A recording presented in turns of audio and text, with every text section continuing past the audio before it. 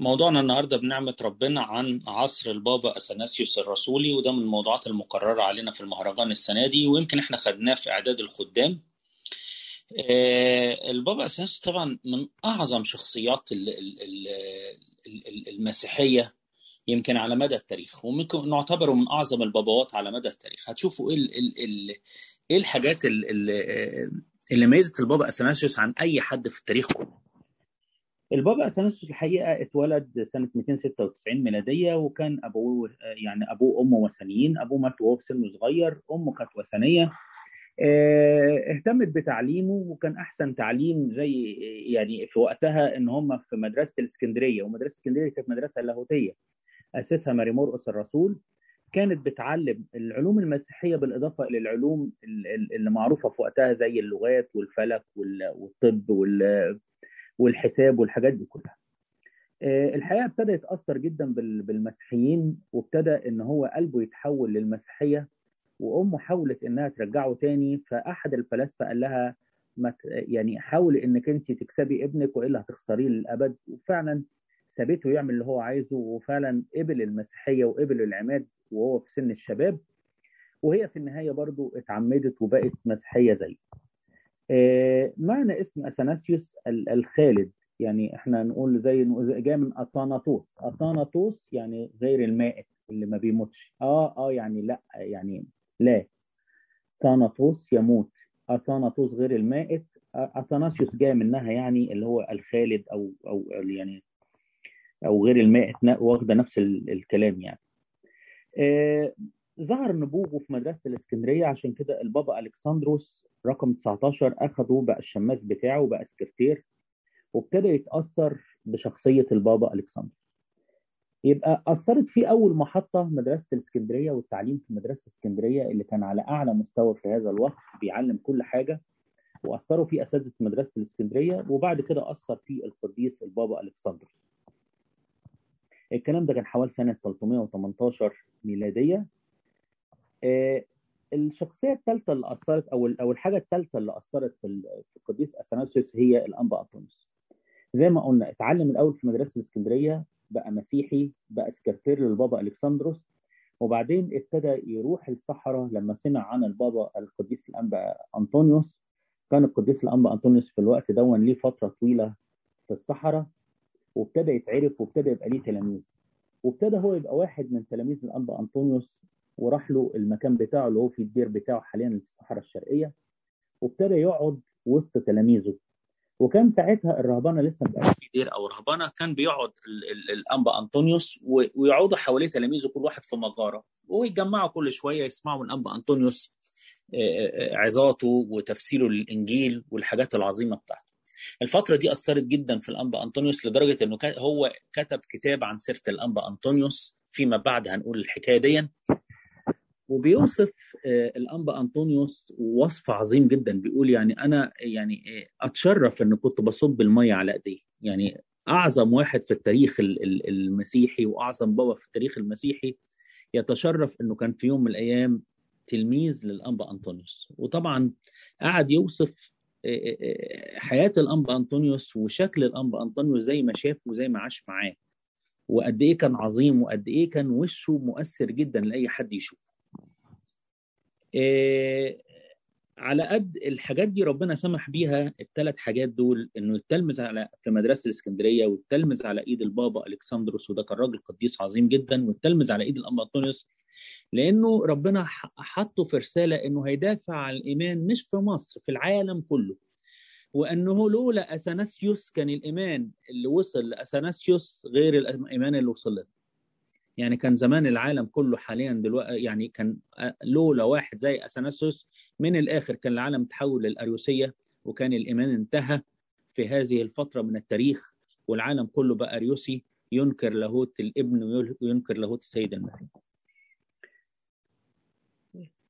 قديس اثناسيوس وقف ضد اعداء كتير قوي قوي قوي قوي، ولما تشوفوهم تترعبوا من القوه بتاعتهم، وتقولوا ازاي شخص لوحده بطوله يقف قدام كل دول. لكن هي ملهاش اي تفسير غير نعمه ربنا، قوه ربنا، قوه الروح القدس.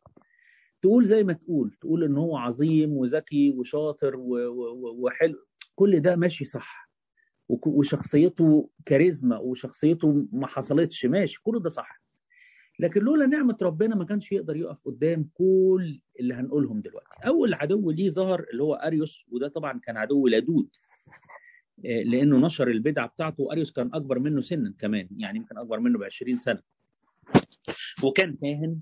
أثناسيوس كان شماس وكان مشهور جدا جدا. اتشهر البدعة بتاعته دي، شهرته قوي لأنه ابتدى يبقى له شعبية جامدة جدا في اسكندرية. هو كاهن ليبي، كان اتولد في ليبيا وخد الكهنوت للاسف في اسكندريه على ايد البابا بطرس خاتم الشهداء، وابتدى يروج للبدعه بتاعته ويعملها في صوره ترانيم او اغاني، لان انتوا عارفين الحاجه الملحنه بتبقى سهل انك انت تنشرها، يعني بتبقى زي اغنيه فسهله، وبقى ياخد اوزان الاغاني بتاعت الشعبيه اللي معروفه عند الناس ويوزن عليها الافكار بتاعت البدعه بتاعته، فانتشرت جدا جدا في الاوساط الشعبيه وبقى ليه شعبيه جامده جدا. شعبيته مش بس في مصر، لا ده انتشرت للعالم كله، يعني كان مريديه وتلاميذه منتشرين جدا مثلا في انطاكيا، ومنتشرين جدا في اسيا الصغرى، في القسطنطينيه في تركيا يعني. فكان ليه مريدين وتلاميذ في العالم كله. والحقيقه ان هو طبعا كان شخصيه كاغلب الهراطقه، كان يتميز بالكبرياء الشديد والغطرسه والعند. عمل بلبله كبيره جدا بين الناس، وكان يدي الناس البسطاء كده مثل، يقول لهم ازاي انتوا بتقولوا الاب مساوي للابن؟ طب انت مساوي لابوك؟ انت اكبر ولا ابوك؟ فطبعا اي حد يفكر يقول لا ابويا اكبر، يقول له خلاص يبقى الاب اكبر من الابن. يبقى كان في وقت الاب موجود فيه والابن مش موجود فيه، يبقى الاب اعظم من الابن، الى اخر الافكار بتاعته دي. تلاميذه واتباعه كانوا اخطر منه واستمروا بعديه. يعني هنشوف في القصه ان اريوس مات في نص الحرب بتاعته مع اثناسيوس، لكن تلاميذه الحقيقه كانوا اكثر شراسه منه وكملوا الحرب على اثناسيوس، تعبوا اثناسيوس وتعبوا المسيحيه اكثر كتير جدا من اريوس. اشهر تلاميذ واحد اسمه يوسابيوس اسقف نيقوميديا. نيقوميديا دي بلد في تركيا برضه في اسيا الصغرى، كانت بلد كبيره وليها يعني شنه ورنه، وكان فيها كنائس عظيمه جدا. وده كان اسقف تقيل لان كان ليه علاقه مباشره بالامبراطور وباسره الامبراطور وباخت الامبراطور. فيوسابيوس النيقوميدي بنقول عليه ساعات النيقوميدي او اسقف نيقوميديا. من الاعداء اللي ظهروا للقديس اثناسيوس هو الميليتينيين دول، او الميليتيين اتباع واحد اسمه ميليتيوس اسقف اسيوط. وده كان ظهر في عصر الاستشهاد وانكر المسيحيه، لكنه رجع تاني واغتصب الكرسي. كان اسقف الاسيوط واغتصب الكرسي وابتدى يبتدع ويطلع بدع، وكان اسقف محروم يعني من ايام البابا بطرس خاتم الشهداء. لكن فضل يقاوم البابا بتاع الاسكندريه، وكان ليه اتباع برضه كتير ومتكتلين جدا في اسيوط ومستقوين قوي على البابا. لما لقوا اريوس طلع وابتدى يبقى في عدو شهير كده للقديس اثناسيوس، فانتوا عارفين بمبدا عدو يبقى صديقي، ابتدوا دول يتلموا على دول ويعملوا حزب ضد البابا اثناسيوس. الحقيقه ان البابا اثناسيوس كان اشهر اعدائه هم الملوك، والملوك دول عشان نتخيل الوضع، الملك ساعتها كان يحكم العالم كله. الامبراطور كان يحكم العالم كله. الامبراطور كان مكانه في القسطنطينيه اللي هي تركيا حاليا، وكان يحكم معظم بلدان أوروبا والشام، والمملكة بتاعته توصل لحد العراق وإيران وشمال أفريقيا. مملكة عظيمة جدا كانت المملكة الرومانية. فتخيلوا لما ملك بهذه العظمة يعادي شخص زي البابا أثناسيوس. ابتدى العداوة للأسف. الإمبراطور قسطنطين الكبير، على قد إن إحنا ندين له إن هو عمل مرسوم التسامح الديني ونشر المسيحية أو ساعد على نشر المسيحية، لكنه للأسف في ابتدى يتقلب بعد مجمع نقيا، وابتدى ينضم للحزب الأريوسيين ونفى البابا أثناسيوس. وجاء ابنه الإمبراطور قسطنطينيوس أو قسطنطيوس كمل المسيرة. ده كان بقى أريوسي صرف يعني. ده تعب البابا أثناسيوس جدا ونفاه حوالي مرتين هنقولهم برضو. وبعد كده جه امبراطور ثالث اسمه فالنس، وده كان اريوسي فعلا، اسمه فالنس الاريوسي، وده برضه نفى البابا اثناسيوس من المرات. فتخيل واحد بيحارب اباطره ملوك، بيحارب البلاط الملكي ده كله. يعني الملك طبعا مش بيبقى لوحده، معاه الوزراء ومعاه كل الناس وكل الشعب، فواحد بيحارب الناس دي كلها. الوثنيين منهم امبراطور او ملك كان اسمه يوليانوس الجاحد، ده كان مسيحي وانكر المسيحيه وابتدى يحارب اثناسيوس. اليهود طبعا كانوا في الزيطه يحاربوا اي حاجه ضد المسيحيه ينضموا لهم. كل دول كانوا اعداء للبابا اثناسيوس. عشان تخيلوا حياه بابا اثناسيوس كانت صعبه قد ايه، وقد ايه كانوا اعداء شداد جدا، لكن ربنا هو اللي بيقف معاه، وربنا هو اللي بيدي النصر. في مجمع نقيا المسكوني لما انتشرت بدعه اريوس للعالم كله، ابتدى يحصل خلاف ما بين الاساقفه، فكان في اقتراح على للامبراطور قسطنطين الكبير ان احنا نعمل مجمع يضم اساقفه المسكونه، وده كان المجمع الاول في تاريخ الكنيسه اللي يضم اساقفه من جميع انحاء المسكونه. طبعا خدوا الفكره دي من الرسل لما اختلفوا في يوم من الايام زمان، عملوا مجمع في اورشليم سنه 50 او سنه 49 ميلاديه، ضم الرسل وابتدوا يتناقشوا في مشكله ساعتها وخدوا قرارات. خدوا الفكره دي، بس طبعا المسيحيه كان دلوقتي مش في اورشليم بس، اللي انتشرت في العالم كله، فقال لك نجمع اساقفه العالم وتحت رعايه الامبراطور، لان الامبراطور كان يحكم العالم في الوقت دون. واجتمع في هذا الوقت 318 اسقف بدعوه من الامبراطور قسطنطين الكبير لمناقشه بدعه اريوس. 318 اسقف من جميع انحاء المسكون اجتمعوا في مدينه نقيه، ونقيه انا هحطها لكم في الخريطه على الشمال، مكانها في شمال تركيا حاليا، في الجزء الاسيوي من تركيا في الشمال، قريبه قوي من القسطنطينيه اللي هي اسطنبول.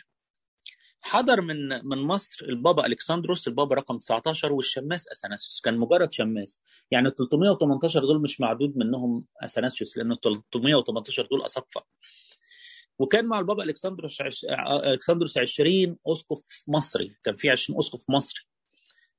لكن الشخصيه الكاريزما اللي اتشهرت في المجمع وبقى هو الملك بتاع المجمع وهو العظيم بتاع المجمع، هو القديس أثناسيوس. لدرجة أن الإمبراطور قسطنطين كان حضر، طبعا هو حضر الجلسة الافتتاحية وحط سيفه على الترابيزة اللي قدامه، وقال لهم انتوا دلوقتي ليكم السلطة بتاعت الملك، اللي هتقولوا عليه، اللي هتتفقوا عليه أنا موافق عليه، واللي هتحرموه أنا هحرمه، واللي هتعاقبوه أنا هعاقبه، وهكذا. وفعلا ادى السلطه بتاعته والسلطان بتاعته للاساقفه. لما حضر الجلسه الافتتاحيه وابتدى يشوف اللباقه والفصاحه بتاعت اثناسيوس، شاب صغير في العشرينات قايم يتكلم بمنتهى الفصاحه واللباقه ويرد بكل قوه على اساقفه شداد قوي قوي، واحد كبير زي اريوس، واحد مشهور، ويرد ويجيب من اول الانجيل لاخره ومن اقوال الاباء ومن اقوال اباء الاسكندريه، ويرد ويجيب ويفهم اللي قدامه كلهم. راح قال له كلمه جميله قوي، قال له انت بطل كنيسه الله، من كتر اعجابه بهذه الشخصيه. ده قسطنطين اللي بيقول لاثناسيوس. لكن طبعا للاسف الامور هتتقلب بعد كده، والامور هتتغير بعد كده. طبعا ما فيش وقت نتكلم في بدعه اريوس ومجمع نقيا، لكن هقول لكم بعض الحاجات. مثلا من ضمن الحاجات، هو طبعا اريوس مشكلته انه كان يمسك جزء من الايه او ايه وما يبصش لبقيه الكتاب المقدس. وطبعا احنا اتعلمنا كتير قبل كده، والبابا شنودة علمنا، قال لنا في كتاب اسمه خطوره الايه الواحده. اوعى تاخد ايه من الانجيل وتمسك فيها وخلاص، لان كده انت تعمل زي المبتدعين. الانجيل يتفهم كله على بعضه، اخد الايه دي والايه دي واحط كله مع بعضه، وكمان اسمع اقوال الاباء والتفاسير عشان اعرف، لان انا ما اخد الايه نص الايه افهمها باي طريقه. يعني هو خد ايه مثلا ابي اعظم مني، يعني لان هو كان سيد المسيح بيتكلم في الحته دي في انجيل الساعه الثالثه حتى نقولها، لاني ماض الى الاب لان الاب اعظم مني، وقد قلت لكم الان قبل ان يكون حتى متى كنتم تؤمنون، الى اخر الحته دي كلها، الحديث الوداعي. هو بيقول ابي اعظم مني مش في الجوهر، مش في اللاهوت، لا في الوضع او في الوقت. يرد عليها القديس اثناسيوس يقول انه فرق في الشكل للجوهر. يعني معنى ايه؟ ان لما السيد المسيح قال الايه دي كان فين؟ كان لابس جسد، وكان زي ما بيقول القديس بولس الرسول اخلى ذاته اخذا صوره عبد. يعني هو في هذا الوقت اخذ صوره عبد، فلانه واخد صوره العبد طبيعي يبقى الاب اعظم منه في هذا الوقت، لانه واخد صوره عبد، لانه متجسد. انما من حيث الجوهر هو والاب واحد. يقول لك من رآني فقد رأى الاب، انا والاب واحد، الى اخر الايات دي كلها. امال اليهود كانوا عايزين يرجموه ليه؟ يقول لك تناول اليهود حجاره ليرجموه لانه قال ان الله ابوه معادلا نفسه بالاب. يعني التهمه اللي اتصلب عليها السيد المسيح في النهايه هي لان هو كان مساوي نفسه بالاب. اذا الموضوع واضح، والعقيده واضحه جدا في الكتاب المقدس، واضحه جدا في تفاسير الاباء. لكن هو الانسان المتكبر المغرور اللي بياخد جزء وخلاص يفتكر ان هو بيفهم احسن من الناس كلها، ويرفض انه يسمع ويقفل ودانه عن اسمه. فكان رد قال له انه فرق في الشكل لا الجوهر، من رآني فقد رأى الاب، انا والاب واحد. حاول يضحك على الناس، ابتدوا يفكروا في صيغه للايمان، فقال لهم انا اؤمن ان الابن مساوي، او قال لهم كلمه بالظبط معناها مشابه وليس مساوي، اسمها هومو ايوسيوس. في اي في النص بين الاثنين، او اللي هي اليوتا، في اليونان اسمها اليوتا دي. اليوتا دي تعني، اللفظ ده يعني مشابه. فطبعا اللي مش واخد باله قوي من اللغه ممكن تعدي عليه، لكن القديس أثناسيوس انتبه له، قال له لا، انت تقصد هومو اوسيوس مش هومو ايوسيوس. شال حرف اليوتا، فلما شال حرف اليوتا تحولت كلمه الى مساوي.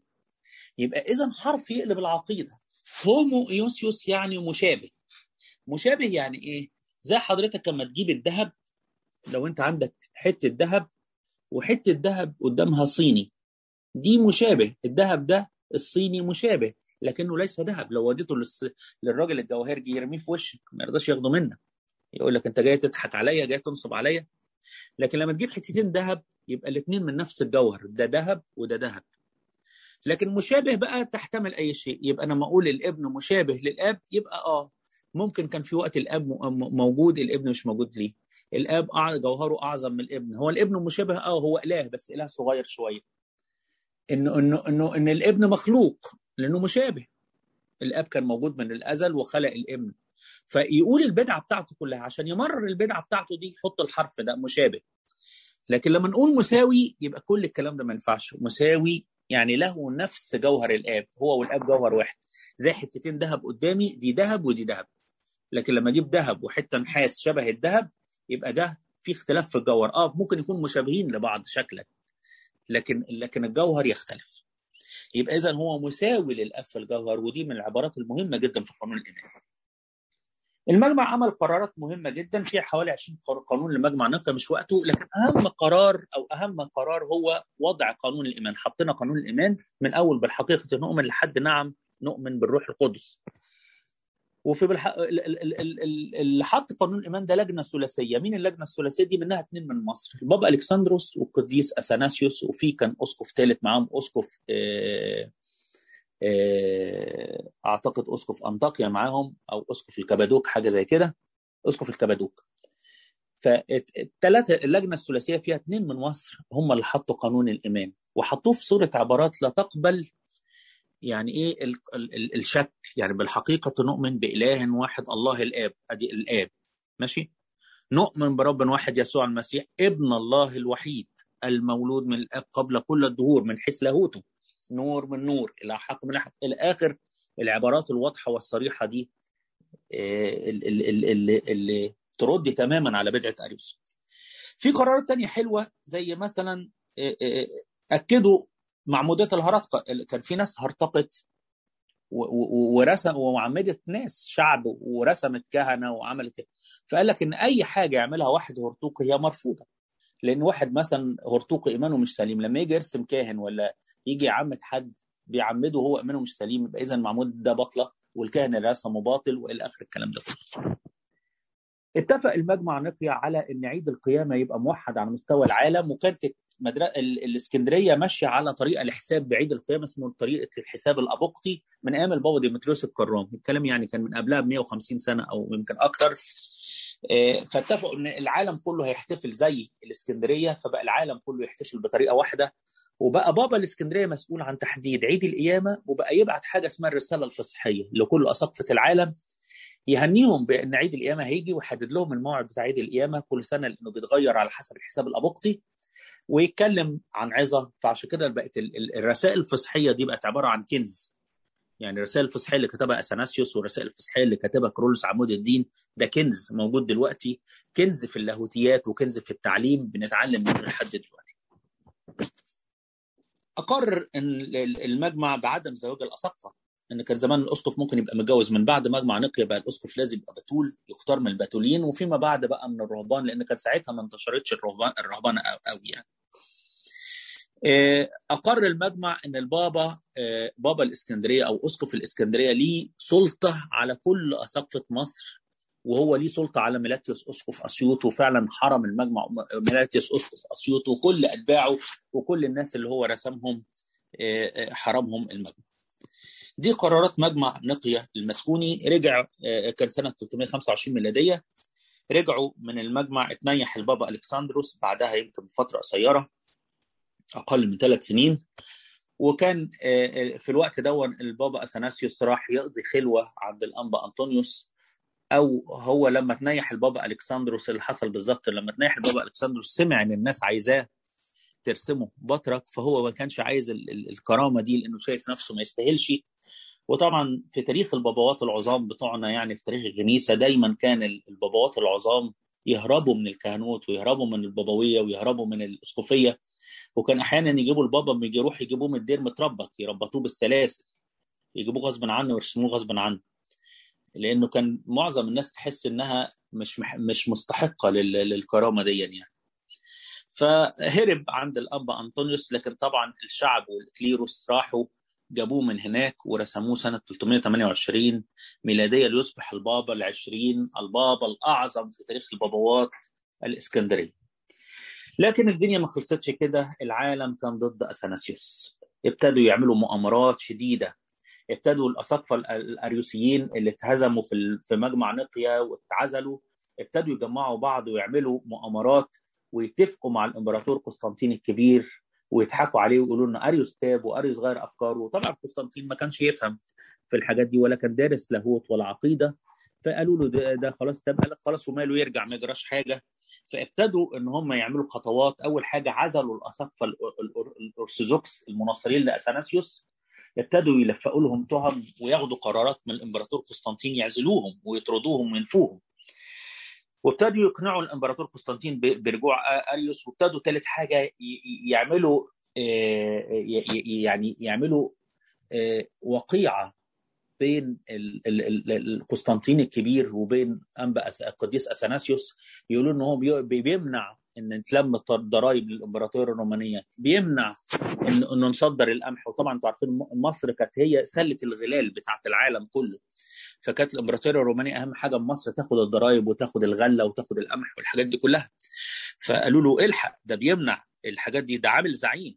فابتدى البابا قسطنطين يكره البابا اثناسيوس وابتدى ياخد منه موقف وياخد موقف عدائي، لحد ما اقنعوه ان هم يعملوا مجمع فصور عشان يناقشوا مشكله اريوس ويناقشوا الحاجات دي، وابتدوا ان هم يشوفوا حل للمشاكل اللي جوه الكنيسه دي. فهو عجبه الموضوع دون، وابتدى مجمع صور ده يضم الاساقفه الاريوسيين المعزولين، لان هم كانوا ساعتها اتخلصوا من معظم الناس الارثوذكس الاقوياء اللي كانوا من ايام المجمع نقيا، منهم الناس كانوا ماتوا.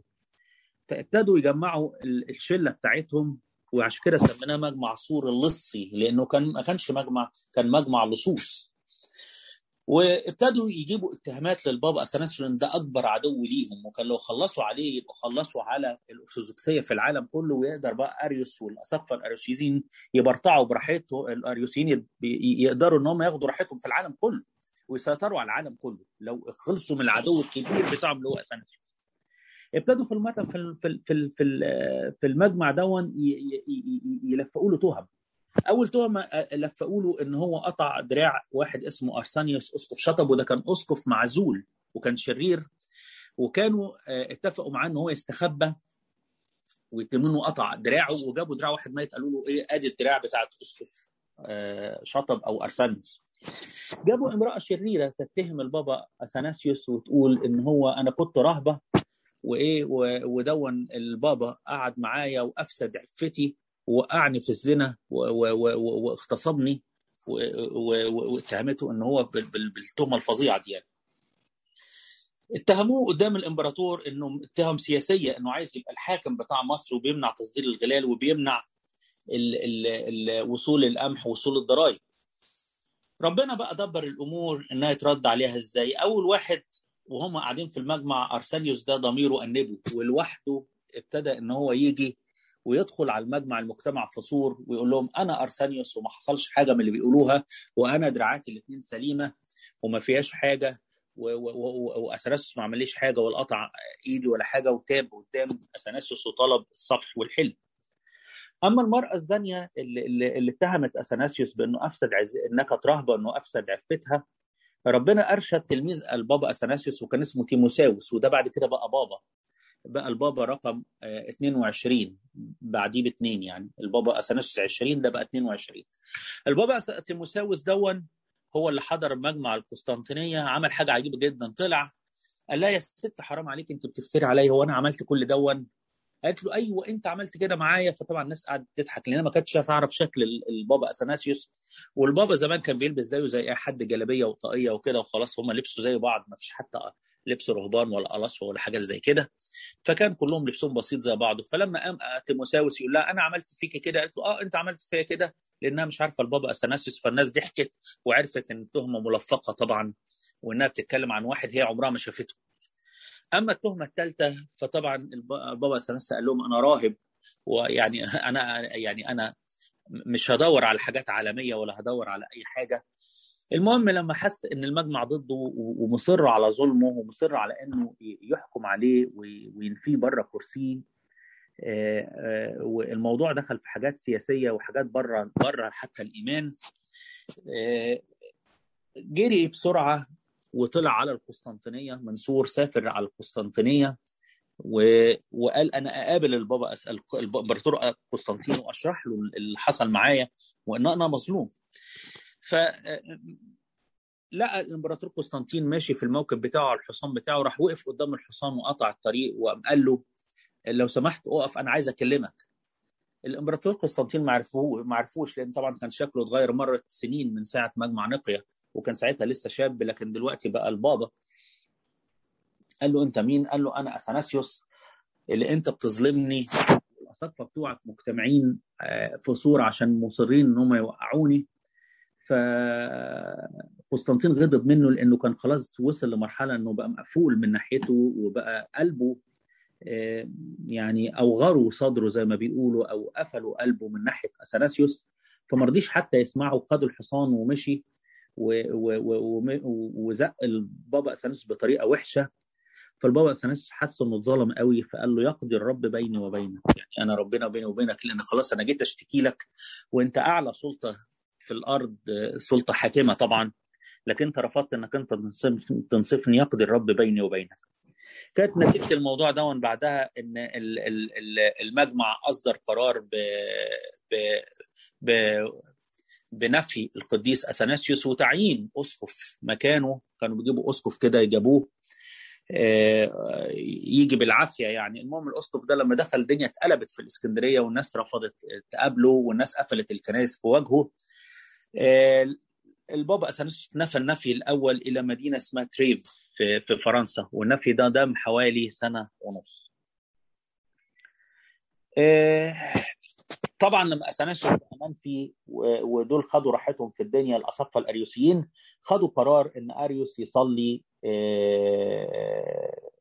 ويرجع تاني للصلاه، فلبس اريوس عملوا مجمع في اورشليم وقرروا عوده اريوس، وامر الملك قسطنطين ان هو يصلي في القسطنطينيه نفسها في اول ايام. اول حد قال لهم الحد الجاي يصلي بالعافيه. فطبعا كانت ضربه قويه جدا للاساقفه الارثوذكسيين، ومنهم مين يا جماعه؟ اسقف القسطنطينيه كان اسمه الكسندروس، وكان راجل تقي جدا. طبعا الكسندروس غير البابا الكسندروس طبعا. اسقف القسطنطينيه اسمه الكسندروس اجتمع مع اسقف بلد اسمها نصيبين في العراق اسمه يعقوب، والقديس ده برضه كان قديس، الاثنين كانوا قديسين. اجتمعوا هما الاثنين يصلوا طول الليل في الكنيسه ليله يوم الاحد. كان ساعتها اريوس واتباعه عمالين يلفوا البلد كلهم لازم تيجوا الكنيسه يوم الاحد عشان اريوس هيصلي القداس وهو اللي هيرفع الصلاه بنفسه عشان يثبتوا ان هو رجع لحضن الكنيسه مره ثانيه.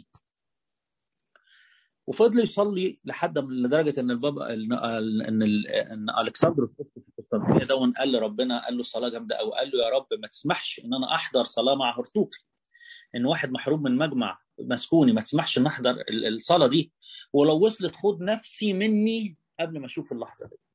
وقد كان ان الصبح واريوس جاي في موكب كبير كله عساكر واتباعه وداخل الكنيسه عشان يصلي، حصل له مغص شديد، فدخل احد المراحيض العامه، ويقول التاريخ انطلقت احشائه، ولما لقوه اتاخر جوه الحمام فتحوا عليه، لقوه واقع ميت وغرقان في دمه.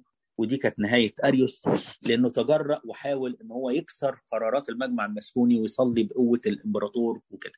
لكن للاسف يا جماعه شوفوا اللي حصل ده واضح زي عين الشمس. للاسف الناس ما خفتش وما ارتدعتش، لا الامبراطور وقف عن اضطهاد الارثوذكسيين واضطهاد اثناسيوس، ولا الاريوسيين اتعدلوا وتابوا وفضلوا ماشيين في الضلال بتاعهم.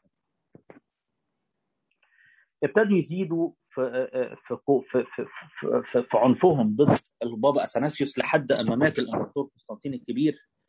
وفي هذه الفترة اتقسمت المملكة إلى 3 أقسام، منهم ابنه قسطنطيوس اللي كان بيحكم الجزء الشرقي، لكن كان في واحد حلو خالص اسمه قسطنطين الثاني، وده كان بيحكم الجزء الغربي، بيحكم روما.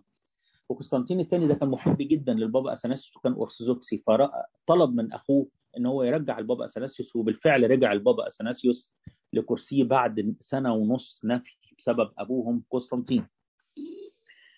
لكن قسطنطينوس بعد فترة قصيرة ابتدى يتقلب تاني على البابا أثناسيوس، ورجع نفاه مرة تانية النفي التاني في روما، وده قعد 7 سنين. والحقيقة أن روما في الوقت ده كانوا أرثوذكسيين، يعني كان العكس، كان أساقفة البلاد الشرقية كانوا أريوسيين، لكن أساقفة الغرب بقيادة روما كانوا ناس إيمانهم سليم وكانوا يحبوا البابا أثناسيوس جدا. وجوده في روما كانت فترة حلوة جدا جدا بالنسبة له وبالنسبة للناس دخل كتير الإيمان. كتب في هذه الفترة سيرة الأنبا أنطونيوس اللي أحبه والتلمذ على إيديه، وبسبب سيرة الأنبا أنطونيوس شباب كتيرة جدا دخلوا المسيحية ودخلوا الرهبنة، منهم القديس أغسطينوس اللي كان شاب فاسد مستهتر، ابتدى إنه يسيب الفساد والاستهتار، وابتدى يدخل المسيحية ويتعمد ويآمن بالمسيحية ويبقى راهب لحد ما يبقى أسقف كمان. رجع القديس بعد ضغوط كبيرة برضو من أخوه، ابتدى يرجع بعد 7 سنين، رجع من نفيه من روما.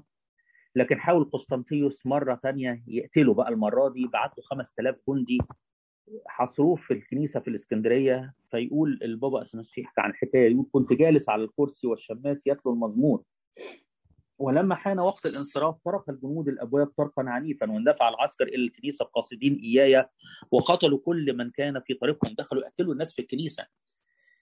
اما انا فاخذني الكهنه بعجوبه الى خارج الكنيسه، كهنه حموه وخدوه بره الكنيسه من وسط الجنود ومن وسط الناس اللي بتتقتل دي. وهرب القديس اثناسيوس للمره الثالثه الى البريه، وقعد في البريه فتره طويله وسط الرهبان. وفي الفترة دي فترة اشتغل حداد عشان يختفي ومحدش يعرفه. الفترة دي يا جماعة كان ابتدى الأريوسيين شوكتهم تزيد قوي قوي، وابتدوا ينتشروا في العالم لدرجة ان هم سيطروا على العالم كله، وابتدوا ان هم يعملوا قانون إيمان أريوسي ينكر لاهوت المسيح ويؤيد بدعة أريوس، ويلغوا قانون الإيمان اللي هو بالحقيقة نؤمن بتاعنا. وانتشر القانون الإيمان في العالم، وخلوا كل العالم بالقوة الجبرية ان هم الأساقفة الأرثوذكسيين يتوقع القانون ده يتمشي. ففي منهم اللي رفض فمشي وعينوا ناس أريوسيين مكانه، وفي منهم اللي ضعف ووقع القانون، وهكذا أصبح قانون الإيمان في العالم هو القانون الإيمان الأريوسي. راحوا وصلوا له في البرية تلاميذ وقالوا له خلاص يا أنبا أثناسيوس خلصت الموضوع والقصة خلصت، العالم كله ضدك، العالم كله بقى أريوسي. راح رد عليهم الرد الشهير، قال لهم وأنا ضد العالم. يعني دي مش عنطازة ولا واحد فارد صدر ولا بتاع، لا، واحد وصف في نعمة ربنا إن حتى لو العالم كله ضدي أنا ضد العالم بنعمة المسيح، لأن بدافع عن الإيمان الصحيح، بدافع عن العقيدة القويمة، بدافع عن الكتاب المقدس. وابتدى من المنفى بتاعته يكتب رسائل لكل الأساقفة الأرثوذكسيين يشجعهم ويحسهم، يقول لهم عيب إن احنا ننكر إيماننا حتى لو على رقبتنا، حتى لو آخر يوم في عمرنا. ابتدى يرسل أساقفة من المنفى، رسائل من المنفى بتاعته عن طريق أولاده والرهبان والكهنة إلى العالم كله، لحد ما ابتدوا كل العالم يرجع تاني، أو الأساقفة كلهم يتوبوا ويندموا على اللي عملوه ويرجعوا للإيمان القديم، إيمان مجمع نقي. وفي هذه اللحظة يموت قسطنطيوس السند الأكبر للأريوسية، وابتدي بعدين الأريوسيين شكوتهم تضعف بقى وينتهوا بداية النهاية بتاعتهم بقى، بعد ما وقف ضدهم واحد بس، وقف ضد العالم كله، ضد أساقفة، ضد ملوك، ضد جنود، ضد يهود، ضد وثنيين، ضد العالم كله، وقف العظيم البابا أثناسيوس. يموت قسطنطينوس الكبير، ويجي مكانه ابن قريبه، ابن عمته او ابن خالته، حاجه زي كده، اسمه يوليانوس الجاحد. ده كان مسيحي في الاول لكنه جحد الايمان، ولما جحد الايمان راح ابتدى نفى البابا أثناسيوس، او هو مش نفاه، بعت ناس تقتله. فالبابا أثناسيوس نفى نفسه بمزاجه، راح يهرب يستخبى في طيبه في الاقصر.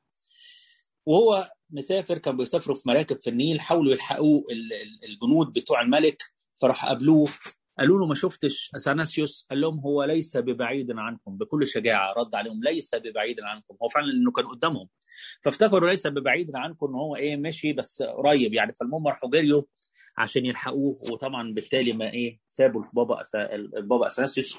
الفترة دي قعد فيها فترة في الأديرة بتاعة الأنبا بخوميوس، ولف في الصعيد. الفترة دي ما كانتش فترة طويلة، قعد 4 شهور. لما مات يوليانوس الجاحد رجع تاني لكرسيه، لحد ما تولى واحد اسمه فالنس الأريوسي، اتولى واحد اسمه جوفيان، وده مات بعد فترة قصيرة، ده كان أرثوذكسي. جه واحد اسمه فالنس الأريوسي برضه نفاه أو حاول برضه يقبض عليه، فهو هرب آخر مرة للمرة الأخيرة في مقبرة أبيه، ودي برضو حوالي 4 شهور قعدهم في مقبرة أبيه. وأخيرا بعد فالنس الأريوسي ابتدت الدنيا تهدى، وانتهت الأريوسية من العالم كله بفضل وبعظمة البابا أثناسيوس. عاش آخر فترة في عمره في سلام، كانت فترة سلام، لحد ما تناح وعمره 77 سنة، بعد ما قضى 46 سنة كبطرك و50 سنة بيحارب الأريوسية من وهو لسه شماس. اتنفى 5 مرات، وجاهد في أسفار وأسهار وأتعاب، واضطرد واتعزل من أجل الإيمان وتهان. للأسف جسده اتخذ من عندنا، أخذوه في القرن الثامن ودوه القسطنطينية، وفي القرن ال15 اتنقل لفينيسيا في إيطاليا. وبعد كده جبنا رفاته في عصر البابا شنودة الثالث سنة 73 في مايو 73 عشان تبقى في الكاتدرائية وتبقى بركة لينا، لأن ده البابا بتاعنا العظيم. لكن عشان أقول لكم شوفوا الناس بتحبه قد إيه، خدوا جسده في القسطنطينية كانت عاصمة العالم، وبعد كده خدوا جسده في إيطاليا، وكل الناس تحب أثناسيوس على مستوى العالم، وكل الناس تعتبره أبو اللاهوت. يعني اي مرجع او اي مشكله لاهوتيه يرجعوا لاثناسيوس، يقول لك حتى يقول لك لاهوت اثناسيوس، مش مقصود ان هو ليه لاهوت يعني، لكن مقصود تعليم اثناسيوس عن اللاهوت. يعني اثناسيوس علمنا كذا في الحته دي في اللاهوت، هو المرجع الرئيسي والاب الاكبر لاباء العالم كلهم. طبعا امام التاريخ في اقوال كثيره حلوه اتقالت عن اثناسيوس، ما فيش وقت نقراها، لكن مثلا هقول لكم حاجه حلوه قالها مثلا غريغوريوس النزيانزي، اللي هو غريغوريوس الثيولوغوس الناطق بالالهيات اللي عندنا، القداس الغرغوري اللي كتبه، يقول ان من يمدح اثناسيوس يمدح الفضيله نفسها. واحد اسمه الأنبا قزمان قال عنه حاجه حلوه قوي، قال من يجد شيئا، بيقول عن مؤلفات اثناسيوس، بيقول يعني وانت ماشي كده لو لقيت اي حاجه كتبها اثناسيوس، من يجد شيئا منها فليكتبه حالا على قرطاس، تكتبه على ورق بسرعه. يعني لو لقيت اي قول اثناسيوس مرمي في اي حته تكتبه عشان تحتفظ بيه، لان ده كنز. وان لم يجد قرطاسا فليدونه على اثوابه، ما لقيتش ورقه تكتبها على هدومك، من كتر يعني العظمه بتاعه القديس العظيم الانبا اثناسيوس. بركته تكون معانا، وربنا المجد دائما ابدا امين. انا انبسطت ان انا اتكلمت النهارده عن القديس اثناسيوس. كل سنه وانتم طيبين. طبعا نياحه البابا اثناسيوس مشهوره طبعا يوم 15 مايو، واحنا اسره اعداد الخدام على اسم البابا اثناسيوس. كل سنه وانتم طيبين. شكرا لكم.